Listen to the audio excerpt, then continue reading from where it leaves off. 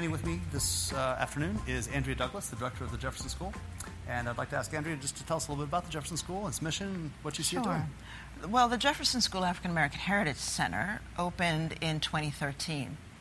And our mission is to really celebrate and describe the rich African American heritage of Charlottesville and Albemarle County. But beyond that, also talk about the cultural production of black people locally, nationally, and internationally, with the idea that in describing the African American culture of Charlottesville, we are in fact describing the very origins of an industrialized modern Charlottesville, and further beyond that, of America.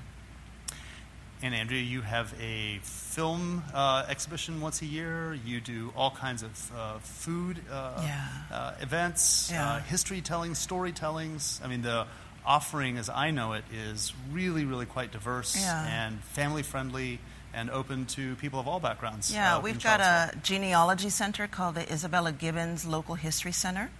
We do Juneteenth. We celebrate black veterans. We do Kwanzaa. We have a African American Film Festival. We do a large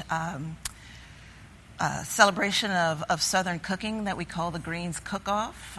So we really try as hard as we can to integrate this culture in a very visceral way into the community and to limit the distances that people sometimes assign with history and make sure that people understand history is contemporary, that it's not a distant fact. That's right. The Jefferson School, as you know, was founded just months after the end of the Civil War. As a really significant act of emancipation. Certainly the African American community in Charlottesville had emancipated itself through its religious practices much earlier than that. But the creation of the school epitomizes the desire of this community, and this community's desire through education will carry itself all the way through, in some ways, till 1924, at the moment when Jim Crow really sort of creates the most severe grip on black people. Where we're standing is in one of the classrooms of the original high school.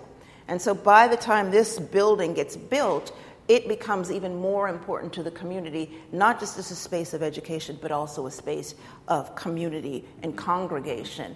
And then a further identification of what that means to what education means. It's the aspiration for secondary education that this then becomes. And also the democracy of education, because now everyone can afford education. When you're talking about monuments, this is it. This is the monument. It's 1926, 1938, 1958, and then 1959. And these are substantial moments in American history. So, and, you know, in here, these are the actual floors. Those are the actual fittings. So you get a very clear sense of what state buildings looked like, because this is what's different about this school versus the other schools. Right. Those schools that are built contiguous to this moment, they're architecturally designed. They're based on the rotunda. They have columns that you progress into. This is a state plan. There are no columns here. Right. Tell me a little bit about your experience with integration with the schools. Okay. Well, my memory of it. Okay. I started school in 1954 over here at Jefferson. My memory was playing out there in the yard and that old building being there. And this street behind us, Brown Street, ran all the way down to 4th Street. Oh, of course. Okay. Of course, before the building was extended. Yeah. Okay. Yeah. And of course, in 1954, the Supreme Court decision, folks got excited and started thinking, oh, gee, we better make these schools look sort of a little more equal. So, hence, people's houses were taken. And in fact, the house behind ours was on the corner, and it was moved across the street. Okay. Really? Yeah. Wow. Yeah. Huh. And we, I think we were very much nurtured and protected and cared for. Our teachers were, many of whom lived around here, were very proud and really believed in education as a way for all of us to live different lives. And we were told frequently that we could do anything anybody else could do. So when you hear it a lot, you believe it. Yep. And we heard it at home. I heard it at home. My father, you know, loved to argue with us at the kitchen table, and we better make sense. Because if we didn't, he was going to let us know. That's right. Yeah, that's sharpen that mind. Yeah. But great. I mean, and so I really grew up, I think, in a very nurturing community. Yeah, sure. And I wasn't so aware of what was happening around me until probably the 60s or the late 50s when integration started to really push along, move along.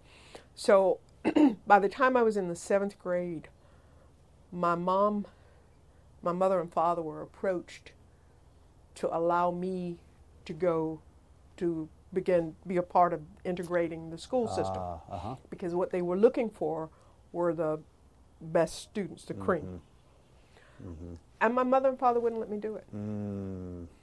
And I remember crying. I remember coming home and finding out that they had made the decision that I couldn't go. Wow. And I remember lying on my bed and crying and crying. But the truth is, I'm glad I didn't. Really? Because I got to have opportunities I would have never had. And I think I grew in a different way because of those opportunities. I think I might have had anger that I don't have, for one thing. Sure.